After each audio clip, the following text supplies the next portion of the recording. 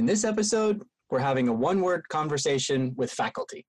Trust, investment, time, vulnerability, and excellence. Let's explore relationships. The goal of this podcast is to place students and faculty into dialogue with each other over the issues that impact teaching and learning in community college. We want student and faculty voices to be authentic and raw. Yes, we're Generation Z. Come through. We want to hear how faculty are actually teaching and how students are actually learning. How confident are we all in that we are teaching the way students learn?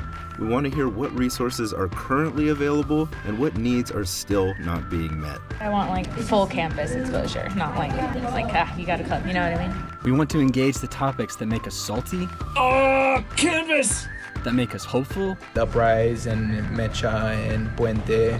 And that make us educators. Through these discussions, we won't arrive at decisions or solutions. Rather, we hope to provide space for a range of perspectives weighing values and outcomes. When students talk about what has made them successful is always those personal connections they have with the faculty. A space where teaching and learning meet. Dangerous topics need a safe space. This is a podcast brave enough. Dumb enough? Empathetic. Yes, this is a podcast with empathy enough to create a safe space for dangerous topics. We're excited to resume our original format for this podcast. We took a break because of the pandemic and actually recorded the session you're about to hear back in March. And since then, we decided to focus the podcast on issues at hand. We thought that would be more relevant. So if you've been listening, you know we've been having these one-word conversations with both faculty and students separately, and we've had a few different ones. And this one we recorded, as Curry said, just prior to leaving campus. So we had part one of the relationships complete, this one-word conversation with faculty, but we weren't able to do the second part with students, and we're excited to announce that we'll be able to release that one next week. So this is part one of relationships with faculty, and then we'll do part two, relationships with students, next week. So please stay tuned for that. Yep, and we are also going to wrap up our Going Remote series with a final episode at the end of the semester focused on online teaching. So we really appreciate all the listening, all the support, and we hope you enjoy this episode. Here we go. Cool. So Bruce, when you think of the word relationship, what comes to mind? Oh, why do I got to be first? Because someone's got to be. Well, within the context of community college, I have this. The thing that I think of the most is just being able to break down the hierarchy between myself and my students, right? And I say my students. And, just to give that, the context, but the best things that I've ever done on this campus are always associated with me breaking down the power dynamic between myself and the people who I'm interacting with. And the United Black Student Conference is on my mind right now because this Friday we're about to do that. We're about to have our, I think it's 9th annual. And I remember how this happened. It didn't happen with just, in a club meeting and just starting off with, hey, let's start off with a conference. This is how it happened. It happened when 5 of us, and it was all black men in the room, myself and then 4 other young black men in the room, and we were sitting in the BSU cubicle, and we all started talking shit about basketball. And I started saying, I will ball you up. And they were like, you cannot ball me. And we just started going at each other, just talking shit. And I'm like, look, there's a basketball court on this campus. That's what I said. And it was like, I got a ball. I was not expecting that. And it's like, and they were like, let's go right now. Literally, I definitely wasn't expecting that. And then we all start walking to the gym, and I'm like, fuck, I'm gonna actually have to play right now, and I haven't played in forever. And that right there literally started the intramural sport that we the intramurals with basketball. It literally started off with us 5 playing basketball and just getting together, and then after a couple months, Then folks like Adrian and stuff, other people started coming into the space, other students started coming into the space. It grew into 20. That's when the folks in the intramural space said, yo, let's pick this up as a sport. And so they picked it up there. Yeah. But the reason why that's important to me is not because, well, the basketball thing was really important. It's still important to me, but I just don't get an opportunity to play. But because we were at that level of just being able to talk with each other, talk shit to each other, and have fun, that created a whole different level of trust with me and relationship with me. And we were able to now start talking about just other things. And so when they start saying, it's like, hey, let's do something big. Why not do some kind of conference or something? And I'm like, well, if we're going to, and then all this trust, all this relationship built into, into something, like I said, like UBSC and whatnot. And so when I think about the relationships I've been able to build, that's definitely the starting point for me. Like when being able to break down those hierarchies between us, that is the beginning, like I said, of all the great things that I've been involved with on this campus. Yeah. And that's a great story for the start of the United Black Student Conference, which is, such a, trademark event here at MiraCosta now. What you say there, you're talking about like relationships in terms of you built this relationship and then it led to building these other things. But a lot of times there's building, we're in a position where we're already building something and then we have to form relationships while we're building it instead of the other way around, right? Right. And Scott, I kind of want to ask you about that because you hire people on in your center, right? And then you have to build those relationships as you're already kind of showing them the ropes of what you're already doing, right? Yeah, so I was thinking about the word as well, and what Bruce said was really right on. One of the pieces, the biggest piece in a relationship is trust. That's the piece that, when I look at it as classroom faculty, I think I have to have the trust from the students. They have to trust that I'm knowledgeable in my subject. They have to trust that I'm giving them this information because it's valuable for them going down the road. There's a lot of trust that's established there. But I also thought, the word relationship, I'm thinking about it in all other areas. That trust is huge. The relationship with my wife, the relationship with other colleagues on campus, the relationship as supervisor to employee. And so when we put on training for the staff that we hire, they have to have this buy-in of, there's a reason why we're going through this training. There's a reason for it. And so I think partly when I do things, Bruce says he was out talking smack, and that's cool. I said I was talking shit, Scott, and that's okay that you don't want to say it. I absolutely misheard that. But I think that, so when I'm doing it, I don't talk shit, I use humor. And that's one of my tools that I use to establish. I still do personal storytelling, which is a huge way of, because I think the best way to establish trust is you have to, and I didn't do this my whole career. There were times where I was very much, no, that's my life over here. Yeah. This is my professional life. And there's a separation between them, and you don't get to know that side of me because I keep that personal and private. And I think over the last few years, I've seen that I have to crack that door and give them a piece of who I am as a person for them to really gain trust, is me as a supervisor, with me as a faculty member on campus, with me as a colleague. And they have to be able to see that and to see that I'm being honest with them. And if I only see as this very rigid, formal self, I don't think that they're willing to put themselves out there either in any of those relationships. I'd like to add on to something that you were discussing, about trust, how that's very important to building relationships. And I'd like to also add on investment. Because when I got the email from Curry inviting me to participate in this podcast, I started to think about Curry, and I said, okay, well, what has Curry done for me in order for me to sacrifice my lunch time and my tea time before my next class? And then I started analyzing, what type of relationship do I have with Curry in my department? And I've seen a lot of investment in your part to support me as a woman of color in our department. And I've seen how you've come to some of the workshops that I've helped organize. And that means a lot to me, right? Because also investment, loyalty goes a long way for me in terms of establishing relationships, not with just friends, but colleagues, you know? So I said, you know what, I'm gonna do this for Curry. I'm curious to know about this podcast. I know that this is something that you and Sean are invested in, you know? So I also wanted to show you that I am reciprocating, because that's the type of relationship that you and me have now in our department. And that's also important, you know, and I'm glad that I ended up in this, you know, meeting / cool group, you know, with a cool group of people, because it also allows me to build relationships with other faculty on campus, which is really rare for me.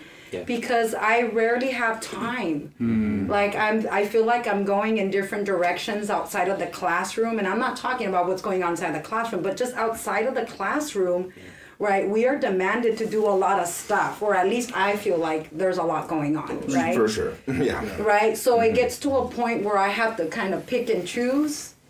Right, and I took this one for Curry. Nice. Right, you know, and I want you to know that maybe it's a cultural thing, but for me, how I start establishing relationships with colleagues outside of the classroom, outside of the department, what's gonna make me sacrifice my free time, quote unquote, is your investment in our relationship as colleagues. Cool. Goes a long way. Yeah. I'm kind of gangster. Yeah, no, you are. Grips and blood. I just, well, since you're gangster, I want to make sure, like, we're cool too, right? Yeah, we are. I just want to check it in real quick. Like, you saw my name on that email too. I was like, I do this for Curry, but I don't know about Sean. All right. He sent me the If invite. it was Sean asking, the hell was Sean? Hey, you said yes to my email, Bruce. Don't get into his. No, I'm not getting into it. I'm just kidding. That's just the way that I am, you know? Yeah. Well, Zulema, I really appreciate that. That means a lot. It means also it reminds me of my responsibility to my colleagues, right? And I think the more that I build relationships with my colleagues, the more I feel a part of community. And where that helps me personally is there's parts of this community interested in work that I am not aware of, that wasn't on my radar. And because I'm so part of this community, because of those relationships, it pulls me into cooler spaces too, right? But I think, so this what you also bring up, Zulema, is this reality of time and how we are, it's the least accessible resource that we've got, right? And that's come up in a couple conversations that we had. And Adrian, I know for you and for counselors, time is always the enemy, right? And how much time you can spend with one student, coming back to students, how much time they have to spend with you. I don't know if you want to pick up the conversation there or... yeah, I think that, you know, time is an important aspect of relationships. But I also believe that trusting connection is key. Yeah. And so my job in that time in connecting with a student is connecting either spiritually, emotionally, culturally, because that's critical to help students. And the interesting thing in counseling is that we're not just helping students; we also help families as well. So a lot of times when students come in, they come in with their families, whether it's children, whether it's parents, whether it's siblings. So we have an interesting dynamic where we're not just working with that student one-on-one, we're also working from a holistic perspective. That's right. In terms of building that relationship. That's right. So when they walk into that door, the first thing I have to say is not about me. And so one of the things that I try to do in that relationship is listen. Yeah. Because one of the things that my grandmother always taught me about relationships, and she used to tell me as an elder, there's a reason why I have 2 ears and 1 mouth. That I should be doing more listening than speaking. So when students walk in, when their families walk in, I'm listening. And I'm not just listening to what they're saying, I'm listening to their mannerisms, their body movement, how they're, just the feeling in the room is what that energy is what I'm listening to. And that is critical because I want the student to know that you're always welcome. And I want them, and if I'm not listening, they'll never come back. So I want them to know once you walk out of this door that you always have a place to come back. And so that's critical in building those relationships. Yeah. And I think for counseling, I think people think that makes sense to get there quickly with the student. I mean, like Scott was saying, it took him a while to say, I can kind of give a little bit more of myself here, and I can, have this more holistic view of myself and what I bring to an experience with a student or somebody that I'm working with. So, but everybody has their process and how they define and build that relationship. Yeah. Right? How I may define that relationship may be completely different than how somebody else defines that relationship. So it's, I may feel like, hey, I need to build this relationship as quickly as possible, but to that person across from me, hey, we need some time. Yeah. And it may take more than one appointment, one meeting for them to say, okay, now we have a relationship and I can come in. Everybody has their own process in how they build those relationships. Mm-hmm. And I have to listen to that and not take it personal. Right. I mean, and be patient, right? It's like what I'm hearing from that is, right, is that people have their own processes and whatnot, and you have to be patient with them in regards to if you're really trying to make this breakthrough, because that's something that, I have this assignment that I do. I have students write poems. I'm a spoken word poet, and I actually spend time, right? It's like a clear thing. It's like I actually spend class time, 3 class periods, and to talk about how to write a poem, because I've been in that space for a long time. I actually was the advisor of a club called the Performance Writers Club for a long time. And so I learned how to become a spoken word poet in that space, and then also learned to critique and workshop spoken word poetry and everything.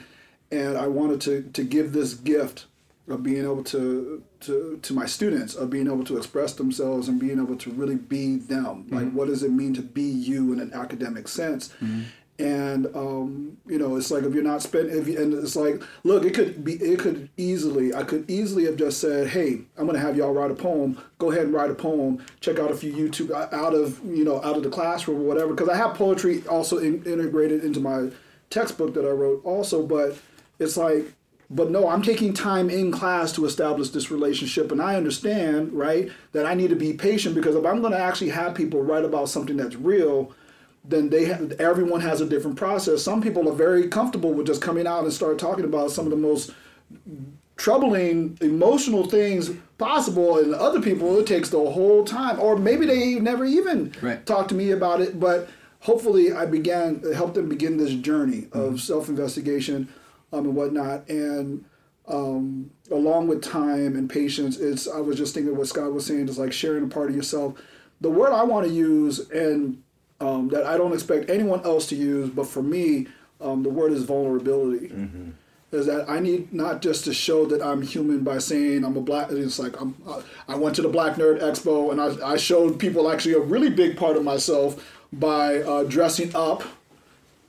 Anyway, dressing up as my Dungeons and Dragons character that I had and whatnot.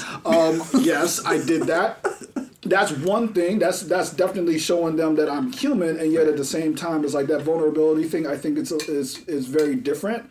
I can tell people my hobbies and stuff, but that doesn't necessarily tell people who I am and what I struggle with. And so the very first poem that I share with my students is about it's excellence. There's a poem that I wrote, Excellence. This is about a student of mine who failed my intro class, but she wound up passing with another professor, and later on she actually became a sociology major. But her and I developed a really close relationship over this time over spoken word poetry and developing the Performance Writers Club and everything. And when I realized that the real part of that poem was that I had failed her as a teacher, that is what drove my entire being in order to fix that failure. Mm-hmm. And so, like, what in the world did I do wrong in my class to where someone who was destined, if you would, to become a sociology major failed my intro class? Mm-hmm. And I tell that to my students. Mm-hmm. And that's my lead in. That is literally my lead-in poem and whatnot. And is just to let them know, it's like, look, the what you see in regards to this class now is on purpose, with purpose, is all designed in order to not fail excellence again. And so when I approach it like that, and so that's why I give the textbook away that I wrote for free, and that's why I did this, and that's why I did this, and this is what I'm hoping for with all of that. It's like, look, that vulnerability helps drive the rest of the class, if you would, in regards to building those relationships. The way I'm responding to that story, Bruce, is it makes me think about my own experiences with that, where I've done what I thought I could do in a class, and I'm still losing students, right? And students who are rocking it, right, in their essays and their discussions in class. And so I've gone through that reflection process too. But what your story is making me respond to right now is how important my relationship is with a student, because that relationship, doesn't matter how awesome my curriculum is or how badass a teacher I am, that relationship itself can salvage a teaching and learning experience. Does that make sense? Absolutely. And that happens to me often, where, okay, I thought we were going to go in this direction. We ended up going in a different direction, but we can work this out. You trust me, I trust you, right? Let's get into the concepts, let's get into the skills, but let's also get into the just how to be in this space together and what you need to take from this class to get to your next goals. That's not easy to achieve just through curriculum, just through test taking, just through, right? Right. You said vulnerability, and what I was thinking of in my classes that I teach now is when I see and I reflect, and I think I do more reflection now than I did at some point in time. Maybe that's over time. I'm no longer as proud as I used to be. I used to think I got it. This is the class. This is everything for everybody. And now I think seeing relationships through the lens of, because I'm teaching an online class and I'm really trying to keep this idea that there's a human there. And so I see this relationship with humanity and humility, and those two together being able to come back and say, being honest, hey, that test didn't go well. Some of that could have been me. Yeah, exactly. Maybe I didn't cover that as well as I should have. Right. Instead of saying, what did you as students not do? And to recognize and reflect that the same humanity that I want to demonstrate to them is what I hope they show to me. The fact that they are human, that they have all these other things going on in their lives, and the reason maybe they didn't get enough time to study. And now they're willing to share that with me so that I have this connection. And I think it builds the trust. And whether it is vulnerability, whatever word we want to use, I think that's the same idea. And I think the humility for a student to come to me and say, I'm not understanding this, that's hard. Absolutely. That is really, really hard. I have a quick story about that, because my first semester teaching, I actually was, facilitating a discussion, and my expectation was, this is really great reading, everybody's going to talk, right? Yeah. And that's quite the assumption to make, yes. And so I went in there and, nobody was talking. And so it was like 10 minutes before the class was supposed to end, or 15 minutes before. And I actually, I'm kind of embarrassed to admit this now, but I put my feet up on the desk and I said, well, my job's done. Now you go. And we sat there painfully for 5 minutes, right? And then I went home, and it was like my first semester teaching. So I was like, well, why don't they want to talk? This is exciting stuff. They should want to talk. And I thought about this, and I thought about this, talked to some of my mentors, and then I finally came to the realization that, am I asking all of them to change? When I have some say, or a lot of say in this situation. And then I vowed after that day to never have a bad class session again, which is a hard thing to kind of promise yourself. Well, at least you set a good reachable goal. Yeah, right. No, but I haven't, because I realized that it's on me. Yeah. It's kind of like how you said, Adrian. You're like, it's not about me, right? And for this case, I would argue that it was about me in the way that I facilitate, in the way that I think about them. Right? And I wasn't viewing it from their point of view, and I wasn't allowing myself to be vulnerable. I was allowing myself to be power hungry, right? And so I came back to that room with a lot of energy, and I said, what do y'all want to talk about? And as soon as somebody said anything, I brought it back to what we were learning. Right. And I felt so much more confident after that day, and I realized that if there's a bad class session, that is on me, and I'm establishing a poor relationship. I think we've been talking a lot about cultivating good relationships so far in this discussion. Yeah. But there are a range of relationships, and that was one where I was, heading down a road that I was thankful enough to be able to pivot. Mm-hmm.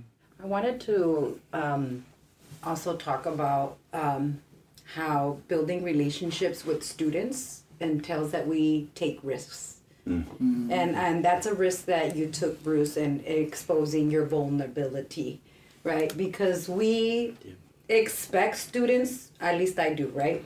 Expect students to personalize the subject matter, to personalize the text. Mm-hmm.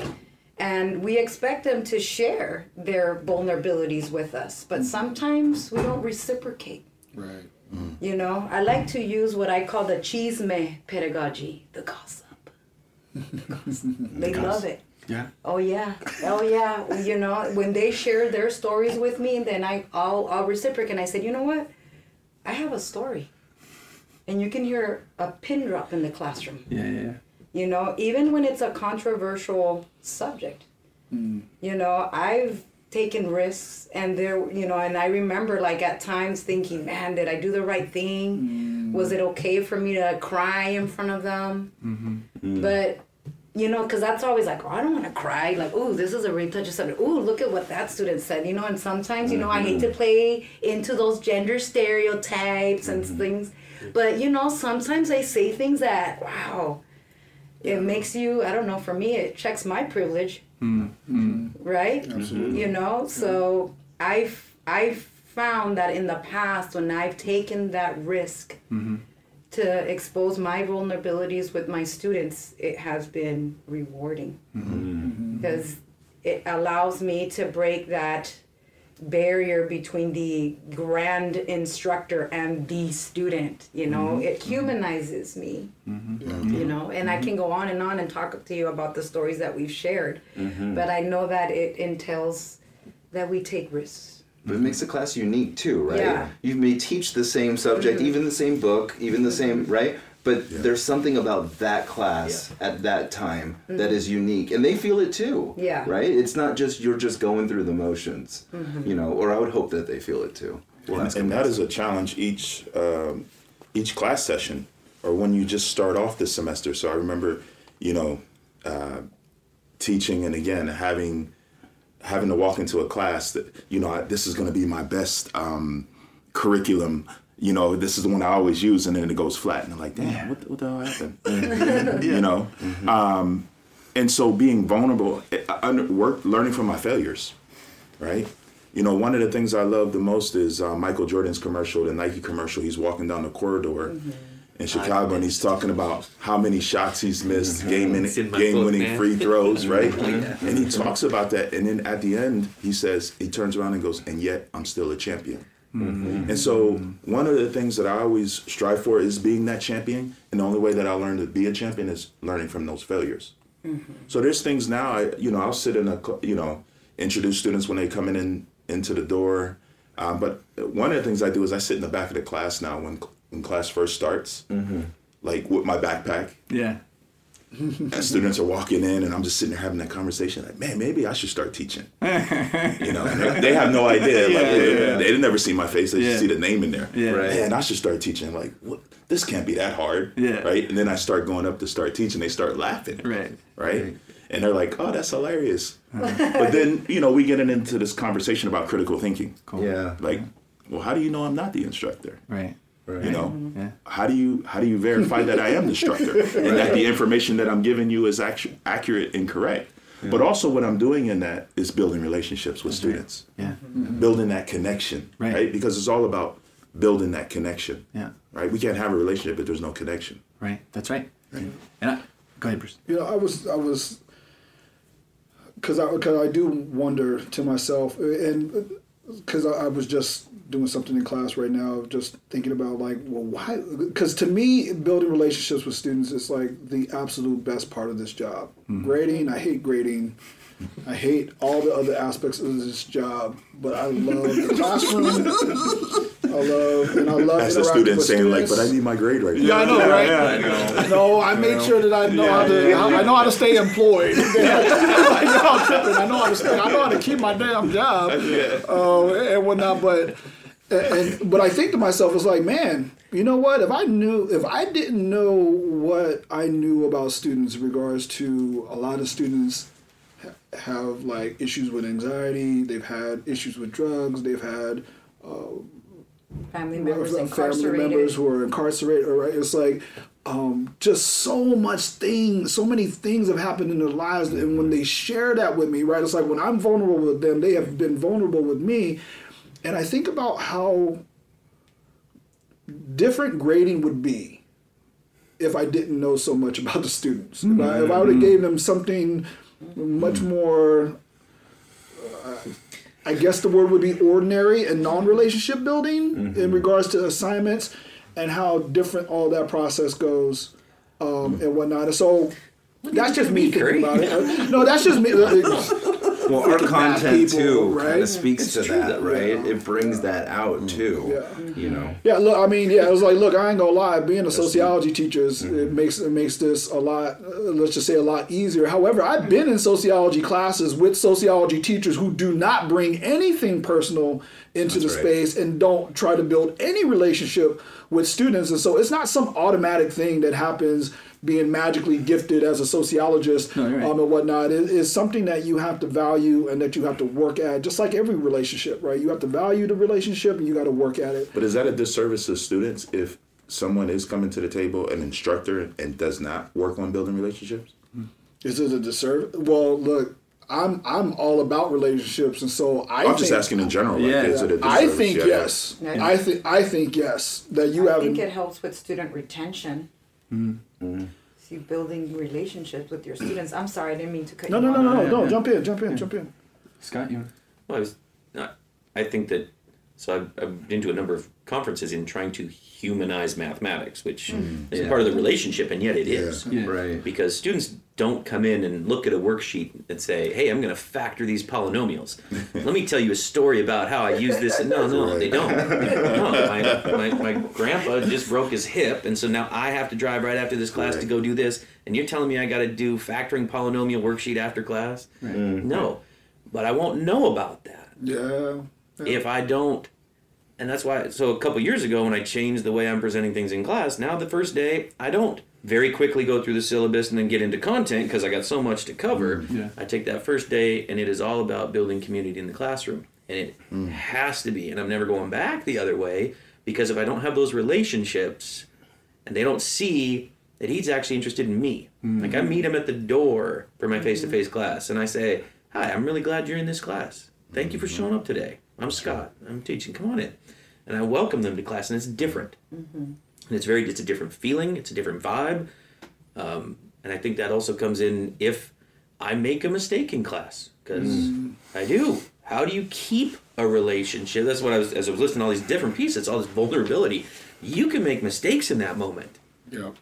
I'm so far from perfect in these relationships with other people, with other faculty, with other students, that how do I get a relationship back on track when I said the wrong thing in class or when I wasn't as concerned? Because there's 10 things going on in my mind about everything else, and I missed an opportunity to show that I really do care about you. Now, they take that as a slight. You know what I'm saying? I don't know, maybe everybody's nodding. I know you can't see that as a podcast, but they're not. But we're all nodding. We're all nodding. But to me, that's a big part of a relationship, is when you have that trust, when you have that kind of organic connection and the vulnerability, there's times where you still make mistakes. And how do you get back to having the strength and the trust and everything in that? Because students look at teachers sometimes, they're like, oh, they they don't make mistakes. Yeah. Right. And Right. Boy, I'm living proof to them of Right. the opportunities that present themselves when you make mistakes. Right, and some of us are very scared to make those mistakes or to admit to them, right? Yeah. And I want to be clear about something that I said earlier with the content of sociology. I think when, all of these students who are facing all these personal troubles that you were talking about, our discipline gives them the framework to understand that in, the societal context, right? Yeah. The larger context. But that's not to say that only, like you said, some sociology teachers can be cold, right? Absolutely. But then also some math teachers can be super warm.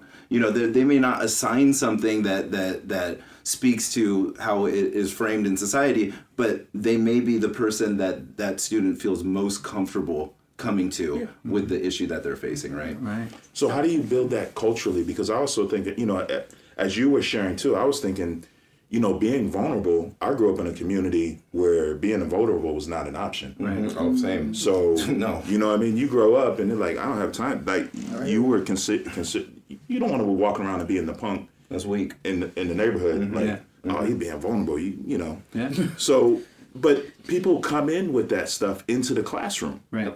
So how do we transform a classroom where we can get somebody to see, like, hey, I'm keeping it real with you. Yeah. Like, you can come to me no matter what. That takes time. That is a process. That's equity, right? That's equity, Mm-hmm. right? Should that not be something that's required of us to be able to be knowledgeable and competent, because we know what students are coming in with. Mm-hmm. Kind of like what you were saying, Scott. Yeah. You know what? I don't know how to call this, but I don't know. I can somewhat tell, amongst our disproportionately impacted students, which ones I have to get outside of the classroom. Mm-hmm. I'm like, okay, I'm gonna make it a point to drill you and ask you, hey, when am I gonna see you during my office hours? Hey, come visit me. Hey, I didn't see you. Mm-hmm. And I make an announcement in class. Hey, I have office hours today from this time to this time. Come see me. And I'll stare at that. I'm looking at Bruce right now, but I look at those students that I want to see in my office hours. Come see me. Mm-hmm. If that doesn't work, then I'll drill them, like, even after class. Hey, what's going on? I haven't seen you, blah, blah, blah. Or, I haven't seen you in my office hours. Are you okay? I noticed that you were, a bit shy today. Is everything okay? Just wanted to check in. That's right. So now I'm doing stuff to try and get them into my office hours, because I feel like in office hours, that's one way for me to get to them. Totally. To get to them. And I really feel like there's a lot of things that I can do with the students in the office hours on a one-to-one basis. Right? And so far, that's been like a challenge. Yeah. Because sometimes students, I don't have time. I have to go to work. Right. I have to drop off my, whatever, my sister or brother, pick them up or whatever, kid, but that's been a challenge, right? And usually they either email me or something, but then I'll just say, here's my, 5-minute response, but I can break it down for you during my office hours. I really think that the students need to learn the value of coming to visit your professors during office hours. Sure. Absolutely. Well, and that makes me think of what we were talking about earlier, just amongst faculty. Like, the more I have a relationship with my colleagues, the more I'm part of this community, the culture of this campus.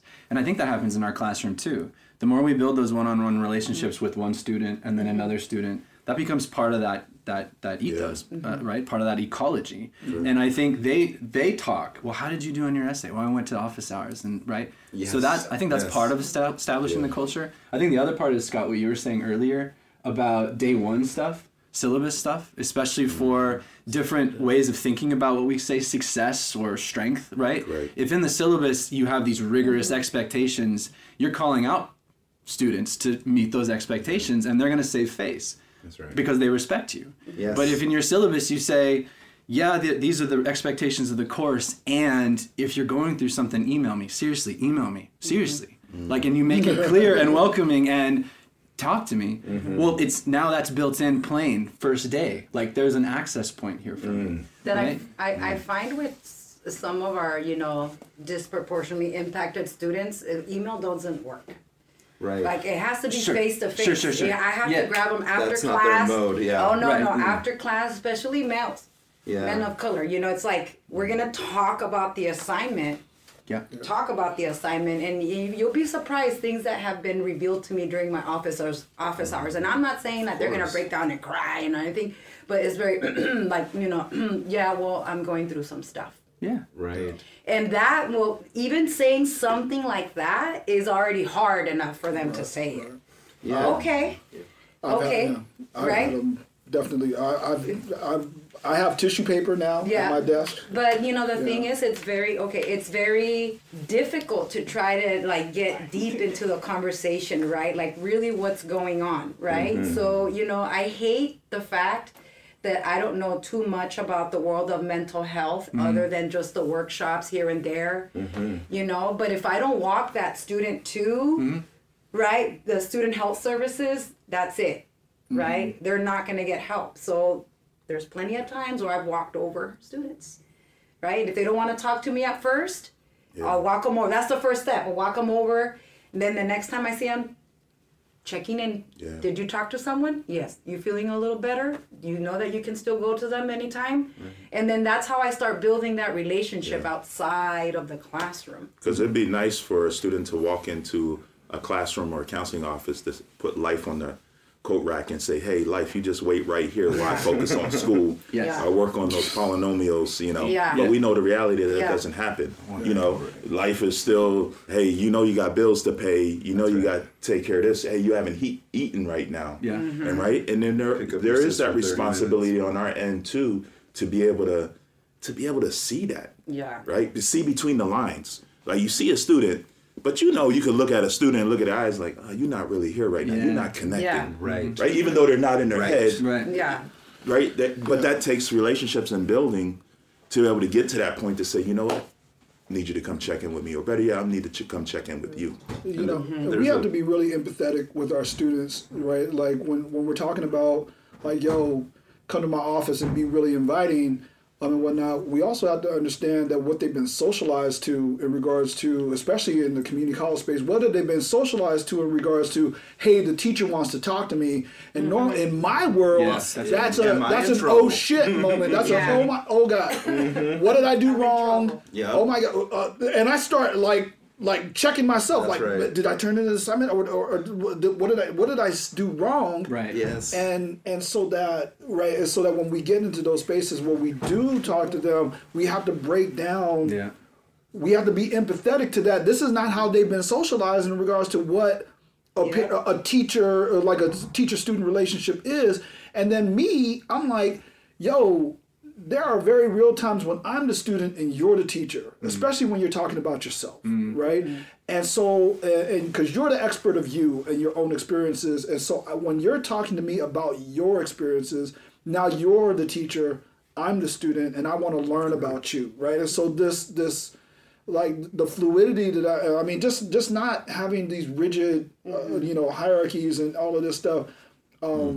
But that's is a really great beneficial. But you got but to there's be power. invested. That's a greater responsibility though once you do that. I know it's a Yeah. great responsibility, But but I take that. I mean, I'm willing to take Spider-Man that. Bruce, style? I think Yeah. for me, I think I have an asset, and that's that I'm bilingual. Because as soon as the time the clock is done, I'm done teaching. Yeah. And I know when my students speak Spanish, I'll just say, "Hey, ¿qué onda?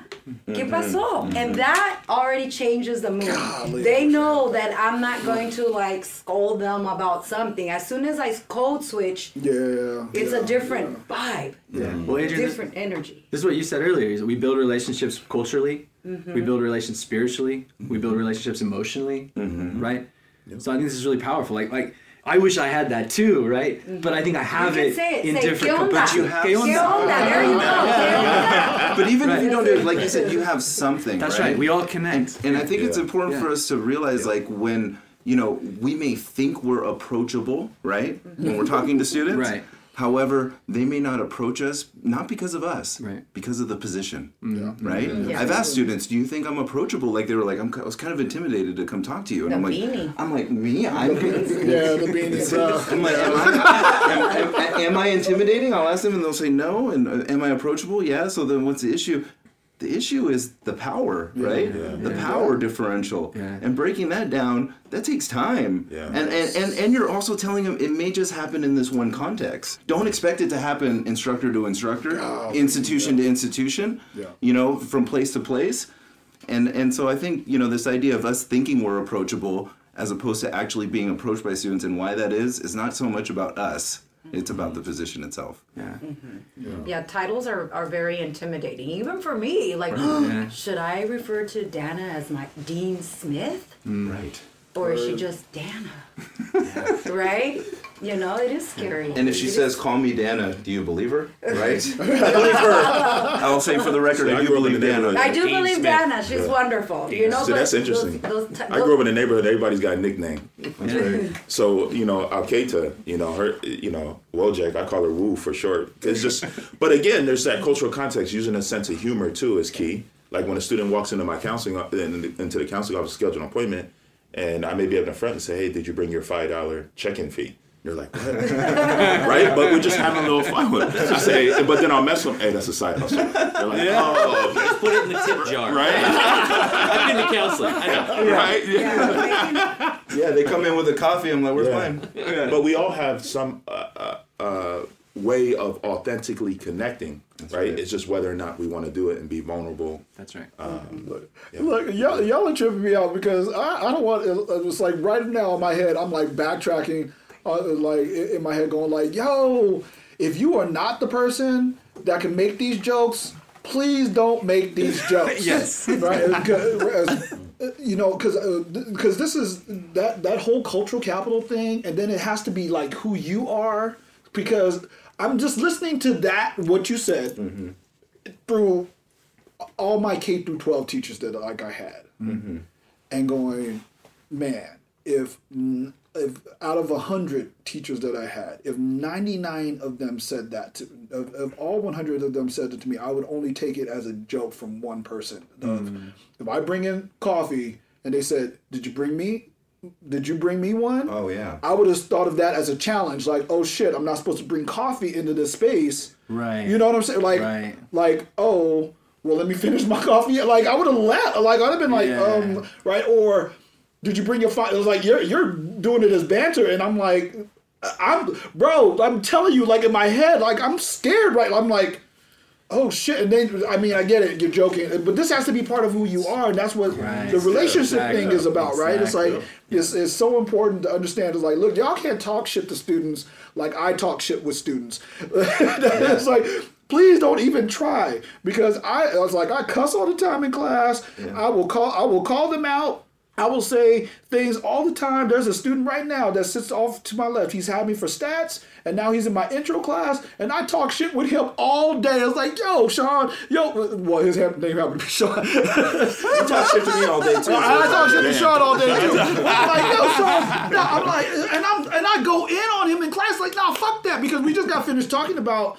eating bugs, like, and how eating bugs is actually way more sustainable than the way that we do food sources. And he's like, nah, Hoskins, and people call me Hoskins because I don't have any name preference, which I think is really good on relationship building also. It's like, if I tell you the name that you're supposed to call me, well, now I've already established authority, regardless of what that name is. That's right. Right? Yeah. And so I just say, it's like, look, I know what my name is. Yeah. You can call me what you want. Right? It's like, I will respond to any, it's like, I will respond to whatever. It's like, just don't, it's like, don't be disrespectful, but it's like, whatever, right? But it's like, I'm going in on him during class. Like I said, this is everything people tell you not to do. Don't do this, don't do that. And yet I'm like, yo, no, fuck that, Sean. This is what I just got finished hearing you say, that you don't give a damn about poor people right now, because we could actually solve like world hunger if we were to switch over to eating bugs, right? Yeah. And he's just like, nah, I'll be vegan before I do that. And we're just going at each other because we have a relationship. This is what we can do.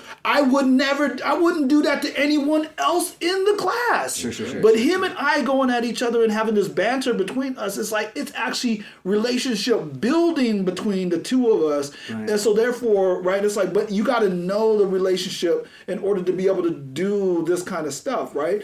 And so anyway, but look, you just got to know yourself and the power dynamics between the folks. It's like, you got to acknowledge all those things, and yet at the same time, Don't be, it's like when you can build those kind of relationships.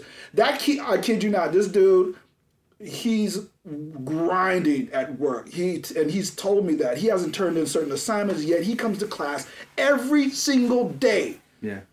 And I know that he has other stuff that he could be doing. He could be out there earning money, but he comes to class and he's like, yo, Oscar, I'm going to turn in that stuff. I said, bro, don't even talk to me about your late work. I appreciate you being here. I appreciate what you contribute. Get your grind on, fix the work, get caught up, and we're good. We're good, right? But I'm valuing him and the relationship we got, and so I can go in on him hard. And he clearly... I got this one gauge right because he didn't disappear. He knows exactly what I'm doing, and he needs. To him, this is being interpreted as love, which it is. It's genuine and it's real, and this keeps him coming back.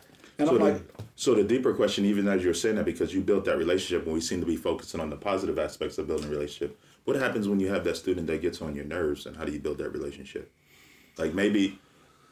Like, let's keep it real. I mean, I've had my share of that. Yeah. I kind of find it. Never happens in math. Yeah, I'm sure.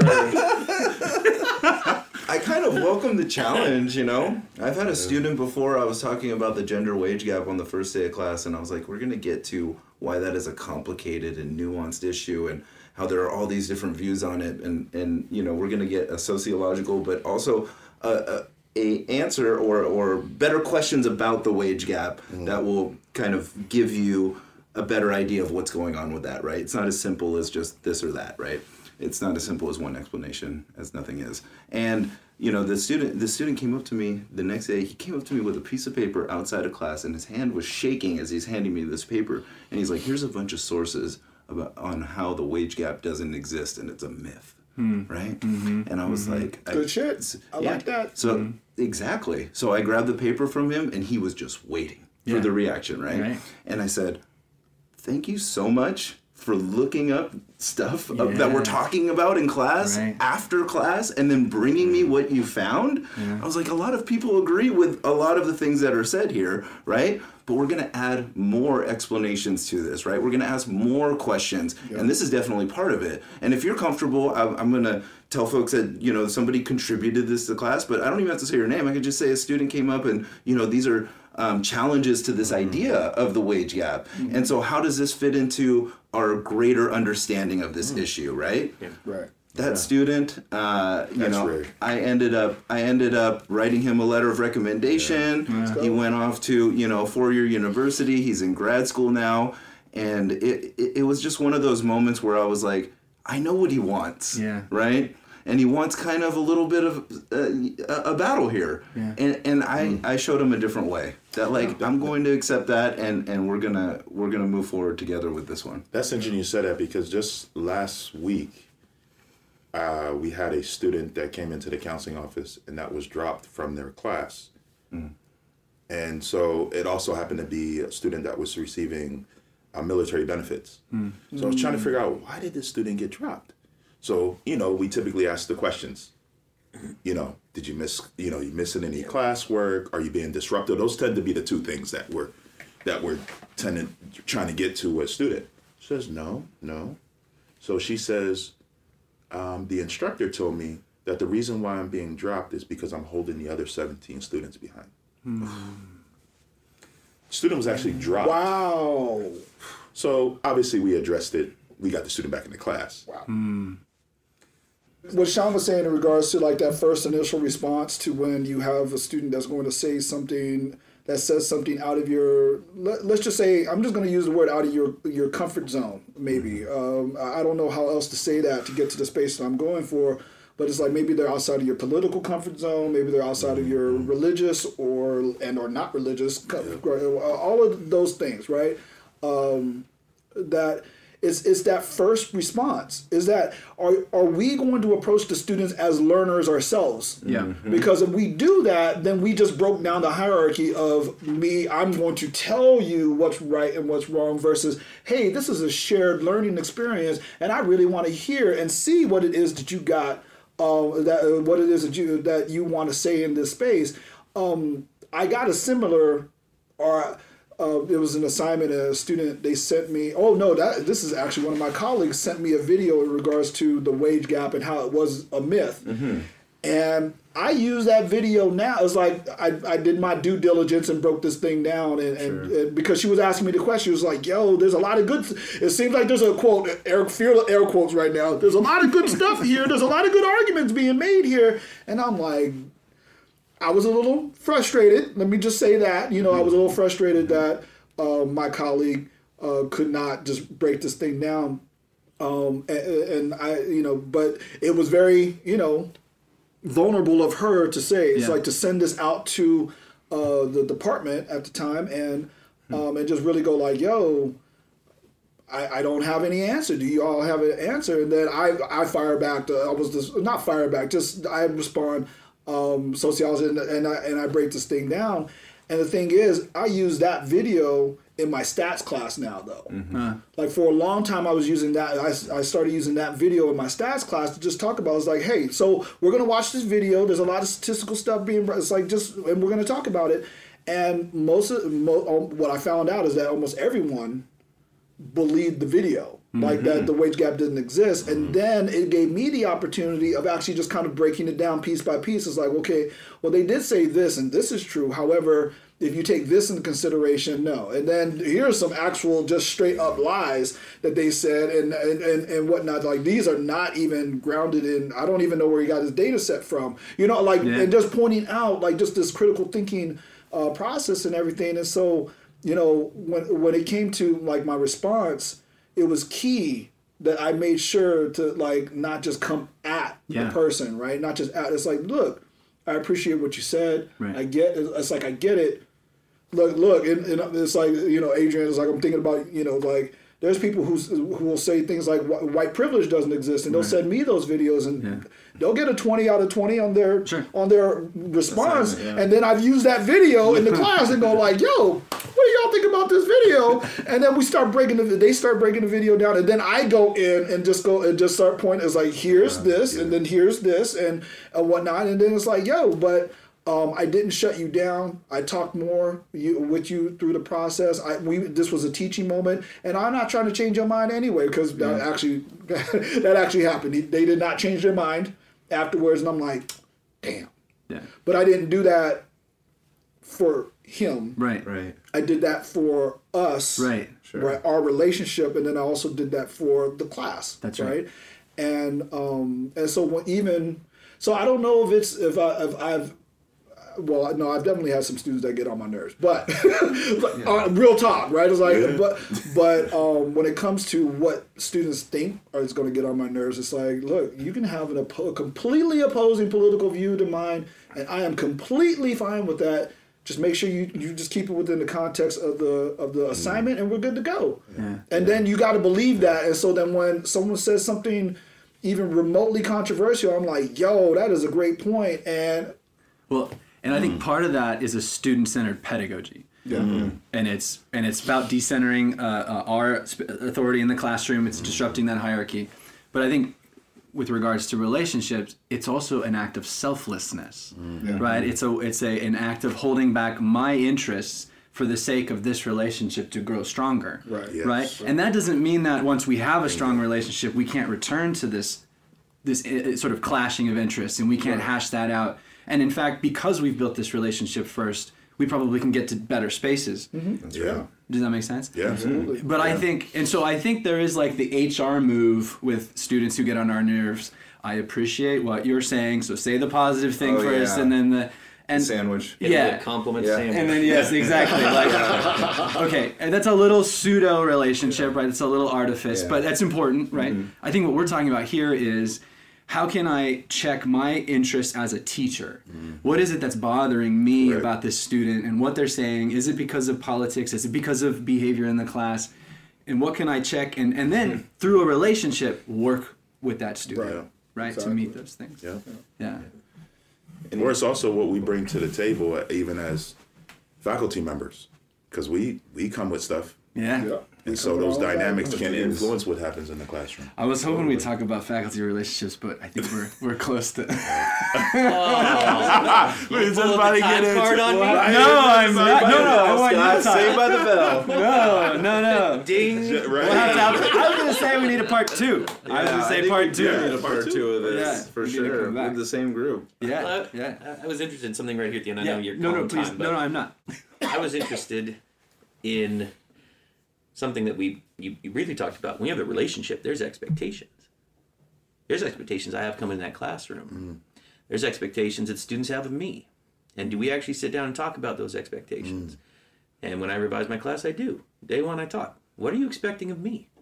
Put in words. Say it. Say it so there's nothing left behind. I expect you to respond to my emails promptly because I struggle with that. I respond, you expect me to get back to me when I have a question. They have expectations. But too often, it's one-sided expectations. Right.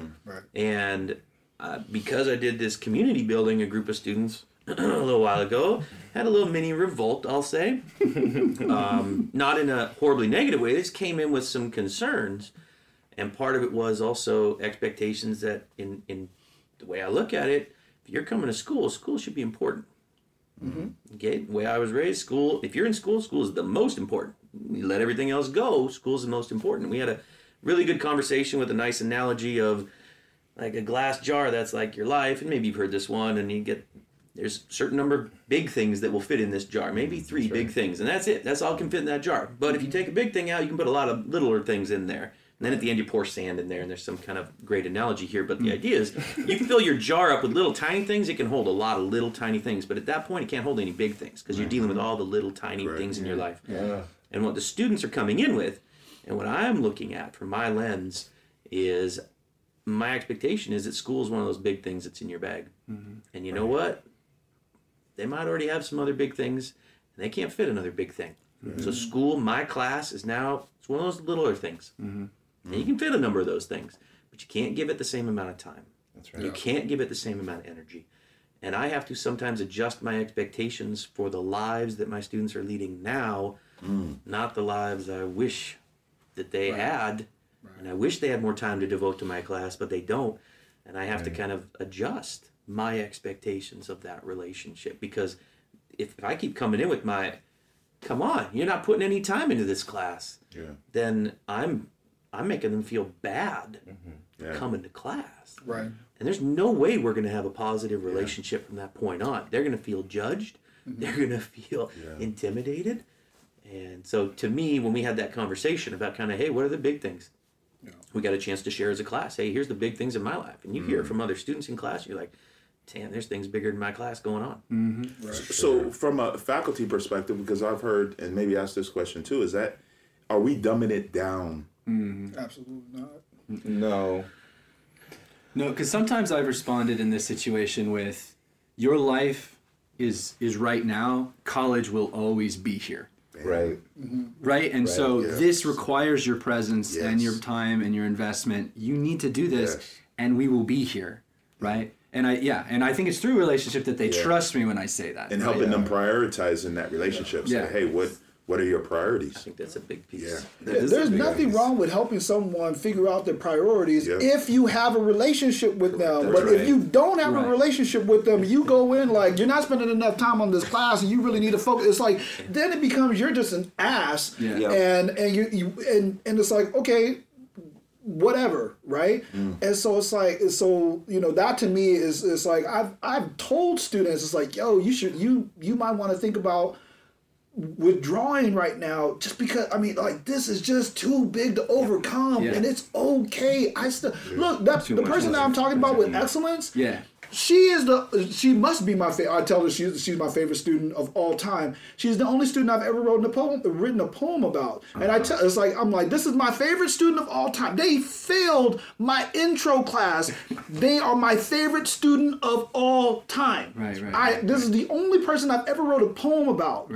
And we developed this relationship, right? And it's like, it's not about your grade, right? It's like when you can really get to right? It's like, because if you're adjusting your expectation, it might adjust it from A to barely making it by C. You're like, oh my God, they have so much potential. They could just be crushing this class. It's like, yo, their life is happening, right? And so we can't just, we can do this with our students, right? We can say, if we have those relationships, we can say, yo, you got a lot of stuff going on right now. And maybe...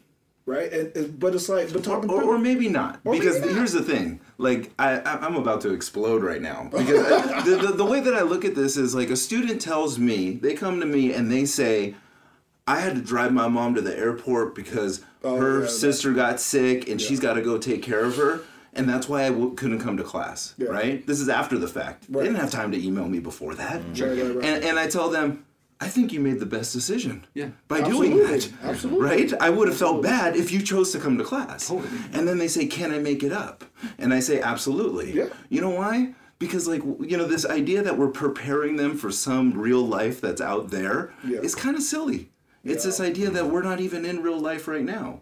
And what if I said to, you know, my cable provider, or I said to my you know, the person that I owe my rent to, my landlord. I don't like that word, but that's a word. So, you know, what if I tell that person, yeah, I know the rent's due on the 3rd, but I can't pay you till the 5th because of this, and that. They're going to accept my money on the 5th. It's not over, right? They're not going to be like, oh, if it's not on the 3rd, you can't do it at all. They're going to say, I'm going to get your money on the 5th. Right. And I might tack on a little bit more money. I might not, though, because you've been cool. You've been paying on the 3rd every month. But, you know, letting them pay on the 5th, even that if that is a little penalty or not, I don't know, like, that's more true to life. That's more true to what we do in all other areas. If I say, hey, Curry, I'll be sure to send out those emails by Tuesday, and I don't get to it on Thursday, Curry doesn't say, we're canceling the podcast. Right. He just... not yet. He says... No, he says, thanks for doing it, you know, I understand things get a little wild. Right. Done. I don't know. And is that because of the relationship that we have? Maybe, but it may be because we're putting expectations on students that we would never put on ourselves. Right. It's so unfair. The other side of that, though, is when... So I have a student right now who had a really close aunt pass away, and she's missed pretty much every assignment since week 3 in my online class. And I've been talking to her every single week. You can get back into this. Let's meet. I'll meet tonight. Meet when you need me to. Do it in Zoom, phone call, whatever you need. Talked once or twice. One time she's on the phone going from funeral to whatever. But it's to a point where I could keep doing that, but that's just adding more into her jar. That's right. Right? It isn't going to fit, right? And it's not going to fit. And so I think that's the balance, right? It is a... Correct. But when you have that relationship, you can figure that shit out. That's right. But if you don't have that relationship, then, like I said, you just wind up being an ass. So regardless of what you wind up recommending, right? It's eventually, I'm going to get evicted. Yeah, that's true. At some point. At some point. And your mental health will suffer too. At some point, right? Right? If this bill and that bill and this bill and that bill and you can't get out of it. Right. I was talking from the 3rd to the 5th. No, I know. That's exactly. I guess that's the distinction, right? And I get it. And, you know, it's, and I know we're winding down, so, but I definitely wanted to just say this part of it in regards to relationships and whatnot. And I keep on going through this space where I feel like I always have to apologize for making this statement because it is what it is. It's like, so I'm not going to apologize for saying this. Because it's definitely within the context of talking about relationships. And I have really been blessed because of the relationships I've built in classrooms and whatnot.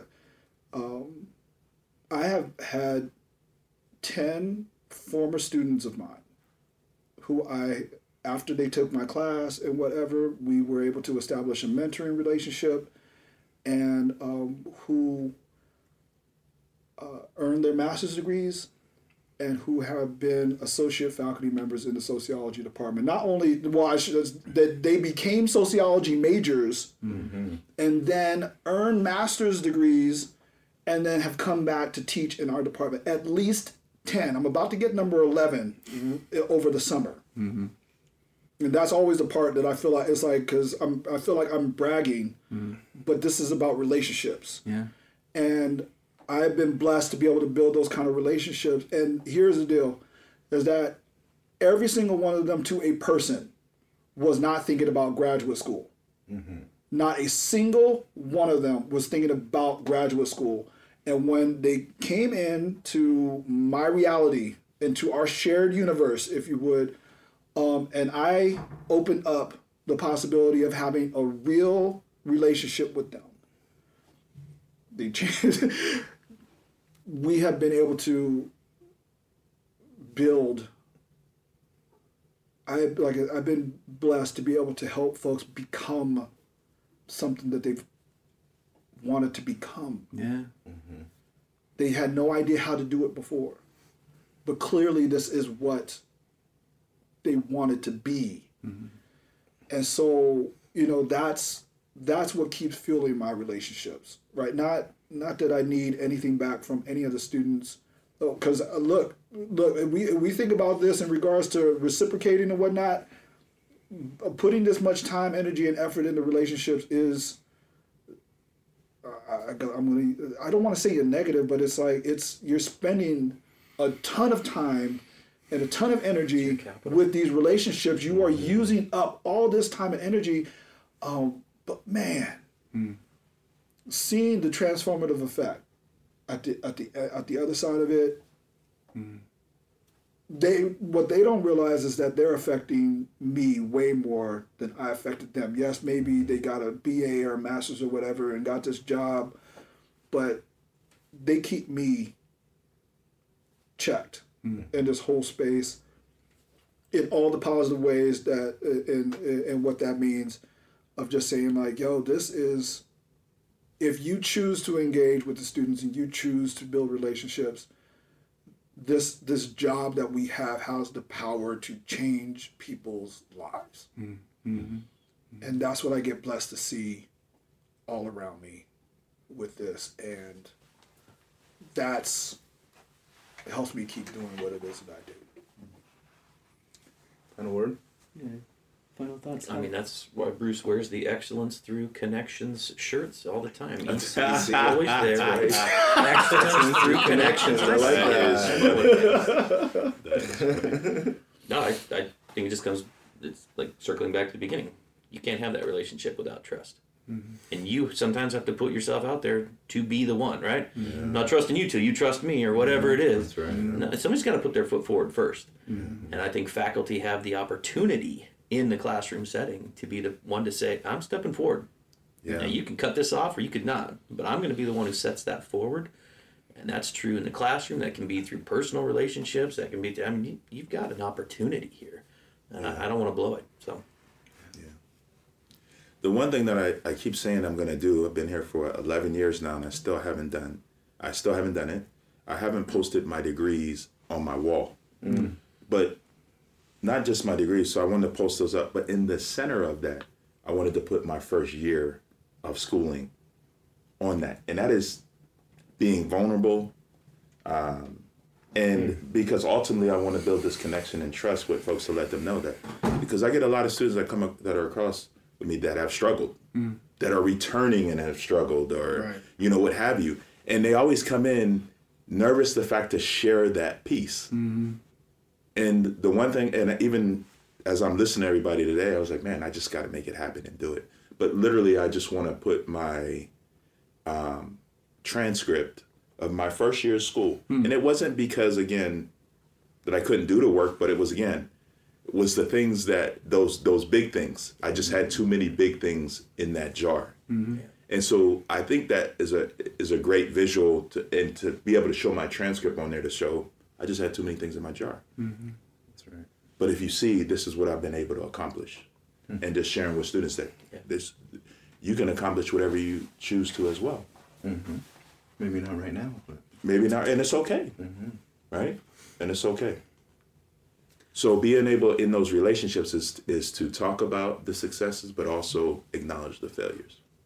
I'm thinking of what Zulema brought up earlier about reciprocation, and she was very kind to say nice things about me. But reflecting on our students, I think this is the returns on the time we put in.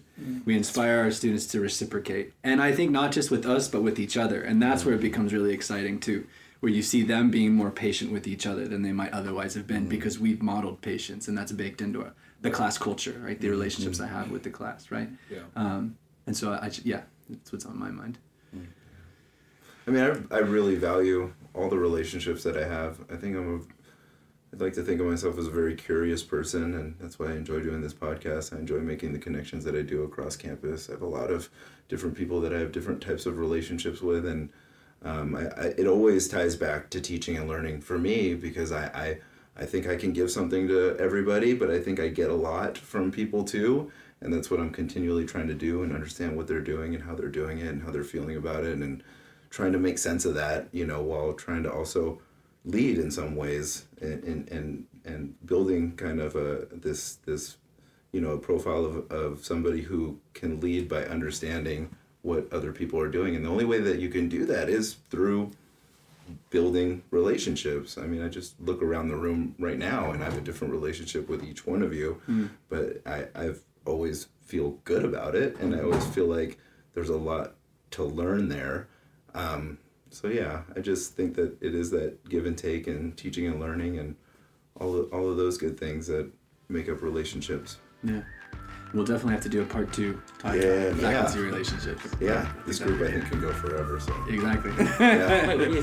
Can we do an official mic drop? A lot. Yeah, you want to pick it up? Do an official mic drop on this podcast? This episode was produced and engineered by Kelly Barnett. James Garcia created the show notes and manages our social media. Episodes of the Safe Topics podcast are now available on Apple Podcasts and Spotify. Please download and subscribe. Thank you for listening.